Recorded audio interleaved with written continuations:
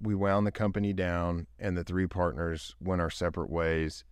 And so one of the main things that I wanted to do whenever I started my own shop was just look at this in a more patient way. How can we buy these properties and own them and cash flow them, and just build a portfolio of cash flowing properties that, like I said, with the wells pumping continuously, and we try to build a position in all the best basins in the United States and just build a cash flow machine.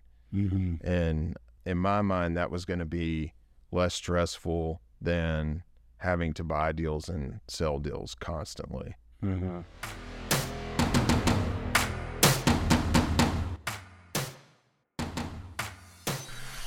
Welcome to the Business Blindsports podcast, where we talk to founders, entrepreneurs, industry leaders, business professionals, and learn about mistakes, challenges, trials they've had in the past and what they've learned from it moving forward, and maybe hear some great stories along the way. Today's guest is Mr. Blake Harris.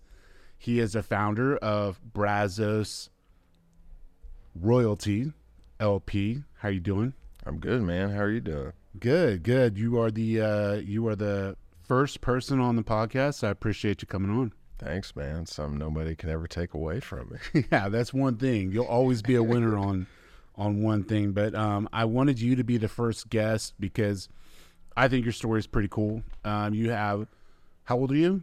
35. You're 35 years old, and you have a ton of experience in your field. And the way that you got to that space is very interesting. And I think that people would be benefited from hearing your story. Cool. Yeah. So why don't you start, if it's okay with you, why don't you start with giving us a rundown of kind of who you are, your background, where you went to school, and kind of what steered you in this direction. Yeah. So was born and raised in Longview, Texas. Went to, after high school, enlisted in the Marine Corps Reserves. Rah. And did that, and then went to A&M, continued to stay in the reserves while I went to Texas A&M. A&M, is that a community college? Not at all, man. Well, probably the best university in the world. If you don't say so yourself. So was there, did the 1 week in a month, 2 weeks out of the summer, throughout the early years at A&M. And then the summer before my senior year at A&M, our unit got activated. I was here with the Rangers, VMGR 234 out of Fort Worth. And we got activated. We went to Sicily. We were there for 5.5 months. Yeah, so just like, no. That's awesome. Yeah. I'm sure you hated every minute of that. Man, yeah, it was amazing. Came back, graduated from A&M. At this point, I really hadn't even thought about oil and gas. The main focus, the two things that I was going back and forth with was whether or not I was going to go to law school or commission and become an officer. And if I'd gone the officer route, I think I was prepared to career it.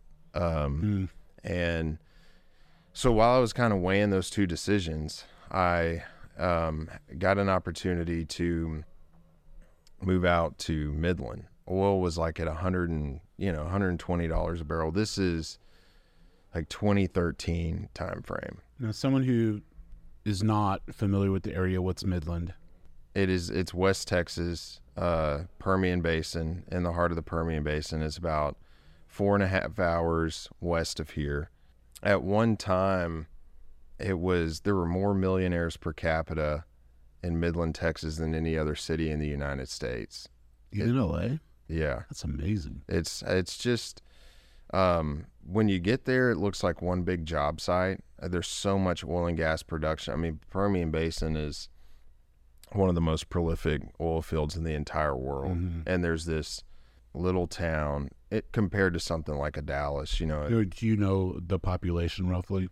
I mean, it ebbs and flows with the price of oil. That's something that's interesting about it, So when the price of oil per barrel's up, maybe there's 200. I'm totally guessing here, but $250,000. Whenever the price is down, there's less. Yeah, a lot less. But F-250s, tanker trucks everywhere.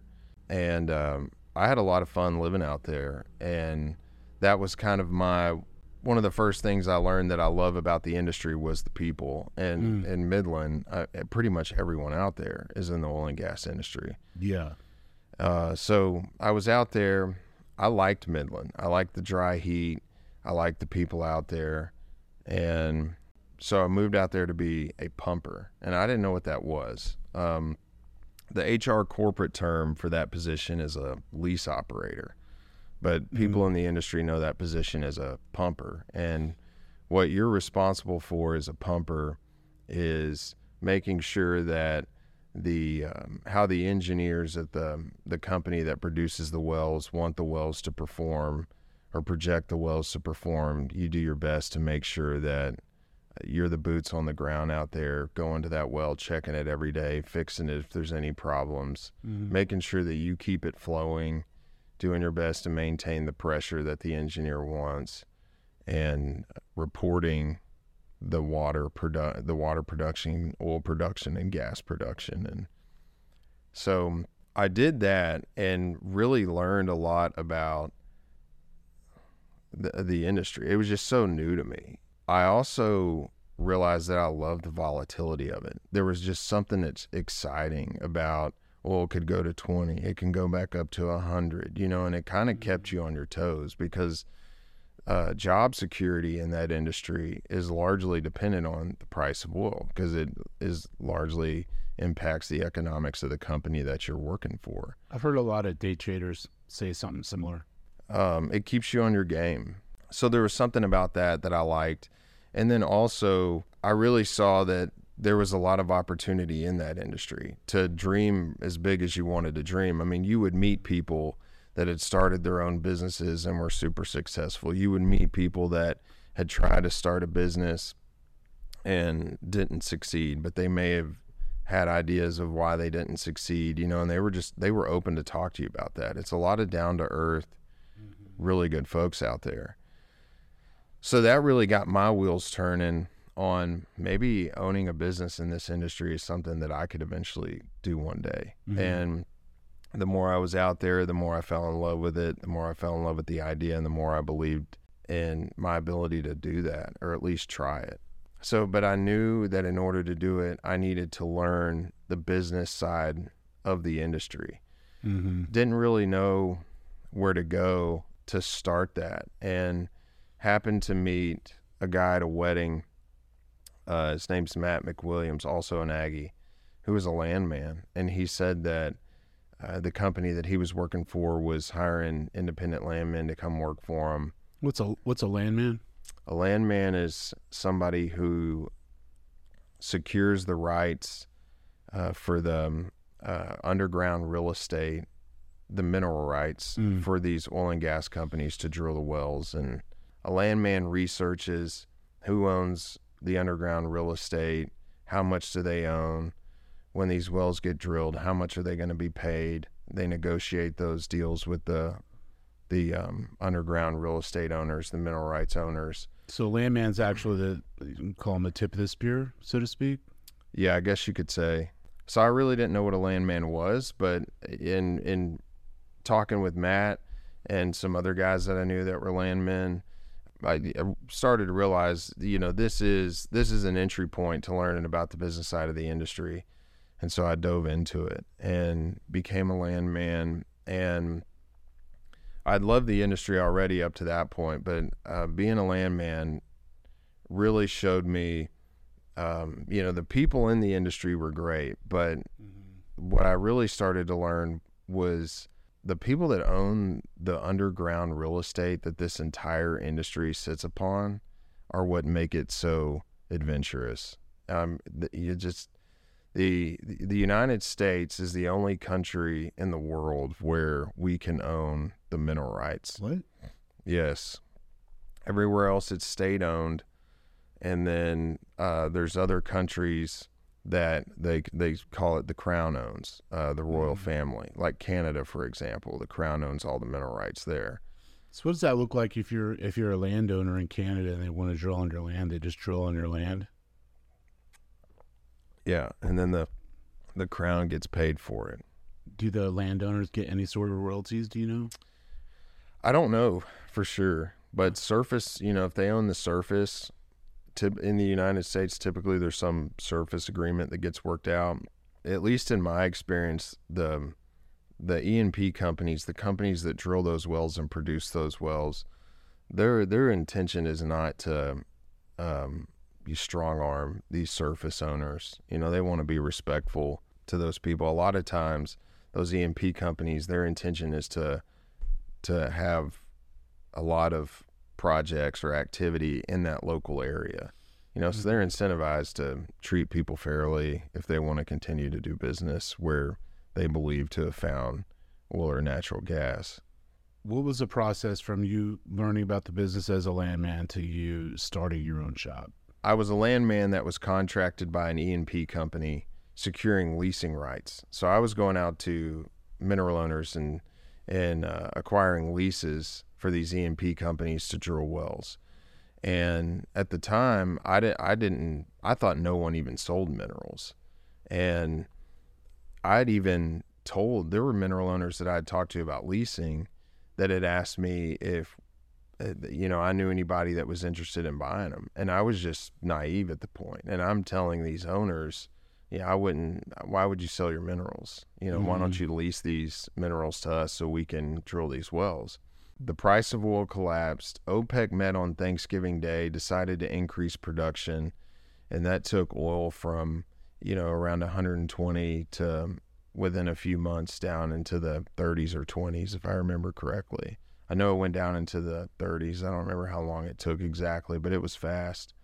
And so the E&P company that I was contracted with, they let the landmen off down there because there was no need for them. They weren't going to drill any more wells.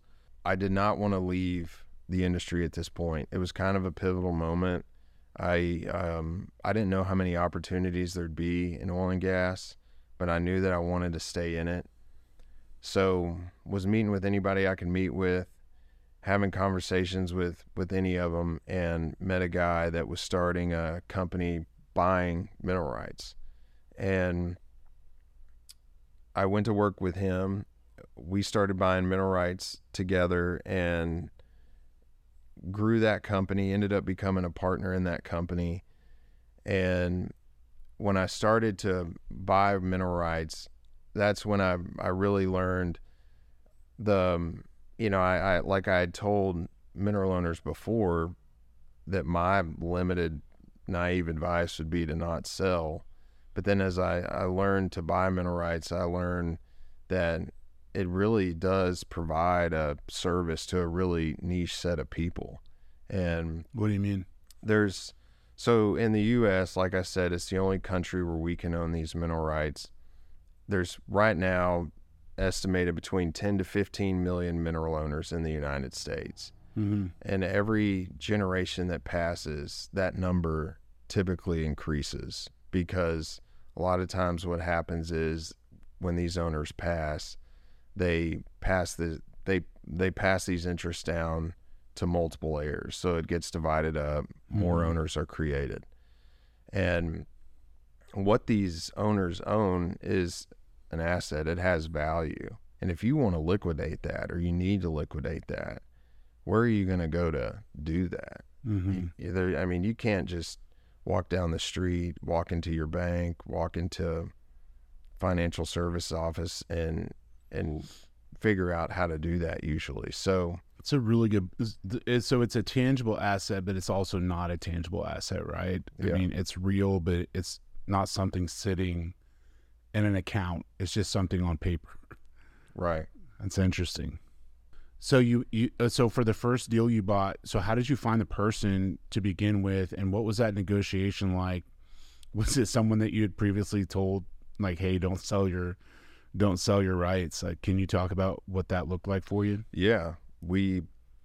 So the partners at the company, that me and two other guys that were partners at the company that I was working with, there were times when we would put our own money into the deals that we were buying. And we had generated this opportunity out in the Permian Basin, and we had all this information on how we thought that the wells were going to perform, when we thought that they were going to be drilled, and backing all that into how much we should pay for it, right? And what I did was put, at the time, to me and my wife, a considerable amount of money in that deal. And the deal didn't work out how we expected it to or projected it to. Was that an uncomfortable conversation at home? You know, surprisingly, it wasn't. She understood it. She's awesome. And but what I did was became obsessed with why that happened, and really started to dig into it. And what's funny is I feel like I ended up learning more about myself than I did investing in that deal. Like, that I wanted to own minerals. The idea of wanting to own them, and I think reached for it and bought it because I wanted to, not necessarily because I needed to. And through that process, really started to learn more about investing, economic evaluation, oil and gas as an asset. You know, what is that? What does it mean? And what does it mean to own this? And can I ask about the first deal some more? yeah. So you said it didn't pan out. Was it mathematical? Were assumptions made that didn't align with the reality of the situation on the ground, whatever the E&P schedule was? Did the price of oil have something to do with it? Yeah, it was really the timing assumptions of when the revenue was going to come in is what didn't pan out. So whenever you're looking at these deals, it's based on a discounted cash flow model, and what you're looking at is, when is the revenue going to come in? How much is that revenue going to be? And the main factors in that are how much product is going to come out of the ground, oil or natural gas, and what's it going to be sold for? And when are you going to receive that money? And the projections that I had made was that wells were going to be drilled over a certain number of wells were going to be drilled over a certain period of time, and the wells were going to produce X amount of barrels. The wells didn't produce like I had projected them to. All of the wells weren't drilled in the time frame that I was expecting them to be drilled. And that had a lot to do with the price of oil going. Yeah. So you spend your own money on mineral rights, and are you checking, like, was it Rig Watch? There's several on and so is that what you use to project the drill schedule, or do you have someone inside an E&P company, which is exploration and production, which they're like the Exxon Mobil's and the Cactus Drilling, right? Like Neighbors. Yeah. They're the ones actually boots on the ground. They're putting the pipe in the ground to extract the natural gas and the oil, right? Right. So when you're projecting, and I don't want to get too granular and bore everyone listening, but this is fascinating to me because right now this is your entire business, right? Yeah. So for me, it seems like this is you laying the groundwork of what has turned out to be a very successful company. That's really what I want to learn about, is what misstep or what misassumption did you make at that point, and how did you isolate that, and what steps did you put in place to not make that mistake again? So it was, the information in this industry is all over the place. It's not uncommon to hear from people within companies what's going to happen. When are they going to drill wells? What do they project these wells to do? At the end of the day, it's all no one really knows for sure. I mean, a drill schedule can change at the drop of a hat, so a drill schedule is something that an E&P company would have that's literally just, hey, this is the schedule of when we're going to drill these wells. Mm-hmm. And you do your best just based on experience and relationships and whatever resources you have to try to replicate in your own research what that drill schedule is. I thought that I had done that correctly with this particular opportunity, and I hadn't. You know, there was supposed to be, I don't remember the exact number, but let's just say there was, 32 wells that were supposed to be drilled over a 5-year period, and only 8 of them got drilled over that. It's been almost 5 years since I bought that deal, and only 8 of them have been drilled. So that's a lot of revenue that I was anticipating on getting within a 5-year time frame. Yeah. And as you know, when you're running the discounted cash flow, the time sensitivity is huge. Yeah, absolutely. My first thought whenever I was really digging into it was, I don't want to have to put value on stuff that has to happen in the future. I went ultra risk, risk sensitive. I don't want to buy something that there's got to be a lot of wells that have to be drilled and they have to perform at X over the future, unless I'm putting some huge discount rate on it. Like a lot of pins, you don't want something where a lot of pins have to fall into place in order for your bet to be successful. Right. That makes sense. Can I ask a question? Yeah. Okay, so did you have kids at this time? Yes. Yeah.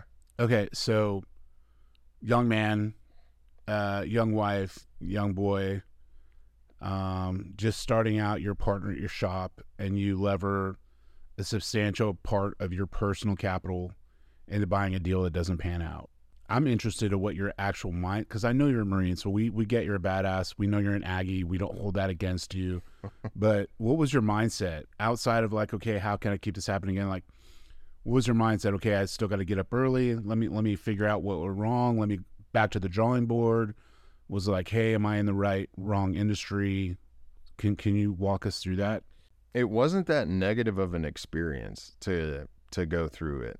It was, you hear a lot about, going back to being in Midland, you hear a lot about the guys who are successful in this industry that it's not a perfect journey to becoming successful. There's a lot of mistakes that they make along the way.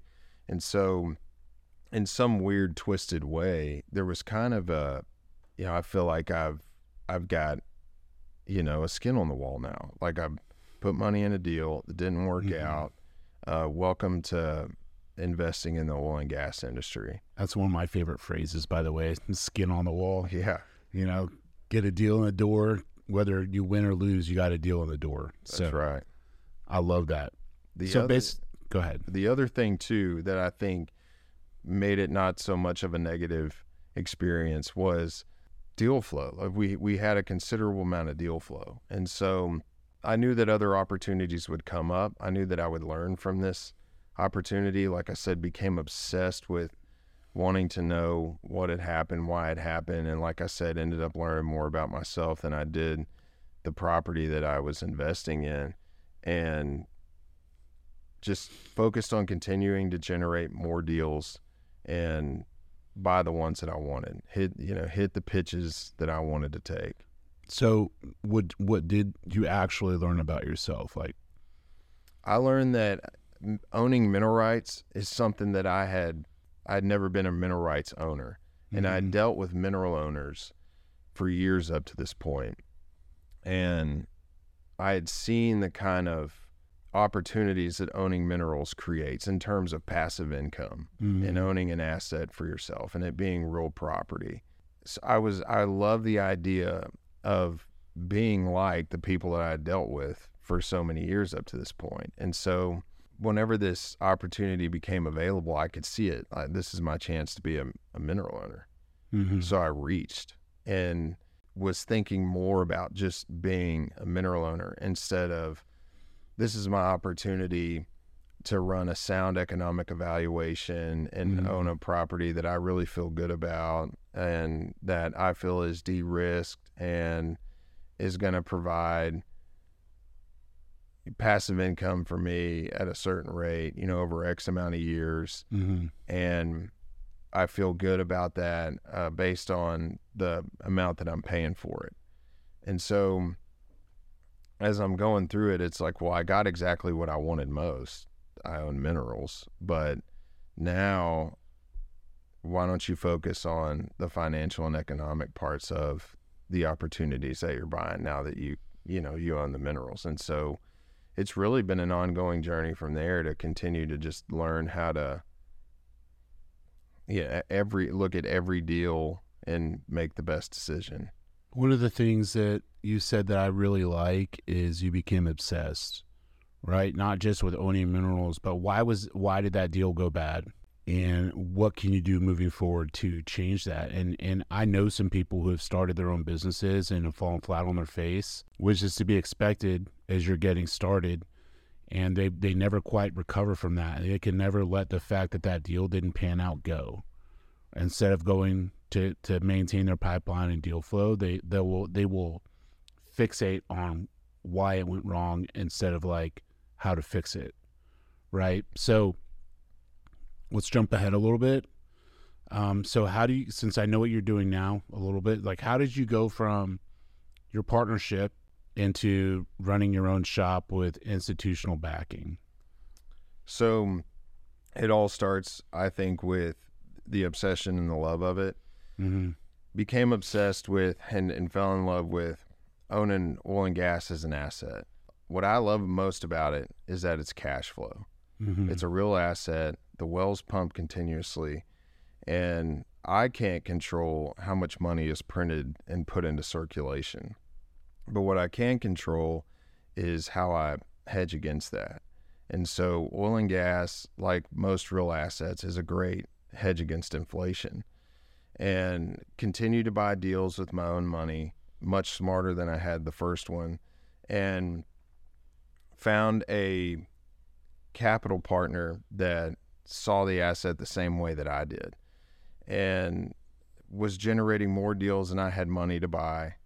Was talking with this capital partner, like I said, who saw this asset the same way that I did, and we decided to set up a fund and start buying these assets. Not like the first one that I bought, but in a much smarter way. And it's weird looking back because, going back to being the pumper out in Midland and seeing the opportunities that could be created in the industry, and then taking the dive to being a landman to learn more about the business side of the industry, telling people that they should not sell their minerals, end up becoming a mineral buyer, and then falling in love with being a mineral buyer, falling in love with oil and gas in general, and then now setting up this fund and focused on being a fund manager and continuing to be a mineral buyer. I have a lot of questions. All right, so you've got your new LP set up. You've got institutional backing. You're rocking and rolling. You've got a team of buyers. But what I will ask is, what lessons did you take from doing business at your old shop that you've implemented with your new shop? I would say the main lesson is, how can we be patient about this? Because at the old shop, with as much fun and success that we had, and it was a blast. And I can testify, because whenever I first met you, I did a lot of business near where it turned out where your office was. So when I came up there, everyone was having fun, great energy. Yeah. And that was a cool office space, man. It was. I appreciate that. Yeah. It was a great place to be. And we had a lot of fun, had a lot of success. But one of the things that was just a constant, not problem, but just stressor maybe, is everything was real short term. So we were buying properties and we were selling properties to make our money. And we had, a lot of times our financing was 12-month financing.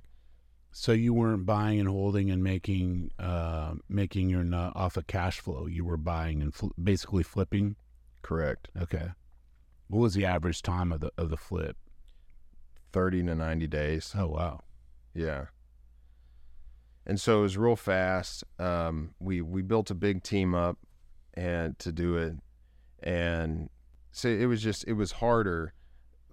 especially doing it now versus how we were doing it then, it was just harder, and it was a stressor to depend on. We got to go we need to go find an opportunity. We need to sell it within 30 to 90 days to cover all the expenses for what we were doing. And so we wound the company down, and the three partners went our separate ways. And so one of the main things that I wanted to do whenever I started my own shop was just look at this in a more patient way. How can we buy these properties and own them and cash flow them, and just build a portfolio of cash flowing properties that, like I said, with the wells pumping continuously, and we try to build a position in all the best basins in the United States and just build a cash flow machine. Mm-hmm. And in my mind, that was going to be less stressful than having to buy deals and sell deals constantly. Mm-hmm.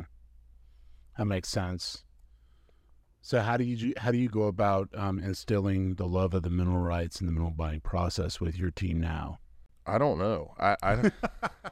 I just hope that it's something that happens. I know it's genuine in me, that I really do love it. And so, I mean, I talk about it all the time, and if people on the team don't like it, I don't know that they don't, but I can give them 100 reasons why I love it. I think some of the things maybe with, especially the buyers, is just the fun situations that you get in when Give me an example. There's this guy named CJ Tibbs out of Dallas. He and I were working a deal together, and it was this lady, and we buy half of her minerals, and she was pretty difficult to deal with, and she wanted to. She said she only wanted to sell half. She called us 2 weeks later and wanted to sell the second half. So CJ and I go down there to meet her in person to close the deal. And we show up, and she has a Rolls Royce Ghost in her driveway. So there's situations like that. There's another one. She really enjoyed the first half, apparently. There's another one. I get a phone call one day, or an email, I'm sorry. Get an email one day from a guy who responded to a mailer. I call him, and he has a noticeable African accent, and he was from the East Coast. And this property that he was calling on was way out West Texas, Culberson County. So I'm kind of confused, just because I don't want to make any, assumptions or judgments, but it's just, this is the first time this has happened, where some random property out in West Texas, some guy with an African accent from the East Coast is the owner of it. Not that that's, impossible, but it just sounds like a Nigerian scam. It was just odd compared to other experiences that I'd had. So he wants to sell. I'm looking at the title records, and he owns it. I'm talking to the owner of the property. He wants to sell, and he has his attorney work with me on the transaction. And his attorney, I end up talking with him and ask him, what this is. How did he get this property? Expressing to him, this seems odd. And the attorney was an East Coast guy too, that I believe was not, the guy ended up being from Nigeria. I believe the attorney was Nigerian as well, and there was trust there, which is why he was the attorney for this mineral owner.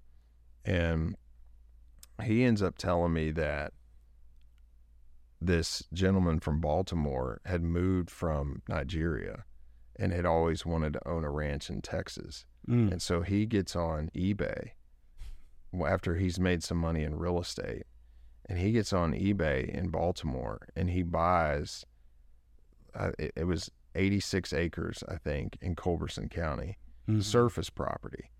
And the landowner that had owned it before him had bought all of the mineral rights to the property, and I imagine didn't realize that he had, because when he sold this 86 acres, he sold all the mineral rights with it. And so, you've got this guy from Nigeria, and going back to the United States being the only country in the world where we can own mineral rights. Mm-hmm. You got this guy from Nigeria, moves to America, gets into real estate, makes some money, wants to own his ranch in Texas, buys this ranch or buys 86 acres in Texas, has no idea that he owns the mineral rights on it.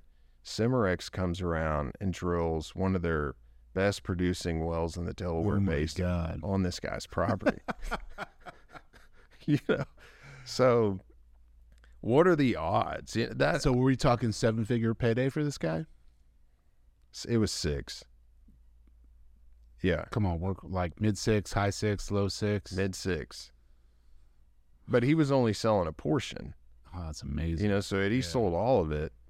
But, I mean, it's stuff like that where and you never know what you're going to get. I mean, the different types of people that own these properties and their different knowledge base of the properties are just, you'll find people sometimes that own 1 acre and they act like they own the whole state of Texas. And a lot of these owners too think that there's sort of a negative cloud over mineral buyers that we have to fight against because historically the information wasn't available. And so when you go back 30, 40, 50 years and talking with some of the guys that have been doing it that long, that they'll say like, your ability to buy minerals was hard to find the information. You had to go to each courthouse in person, figure out who owned it.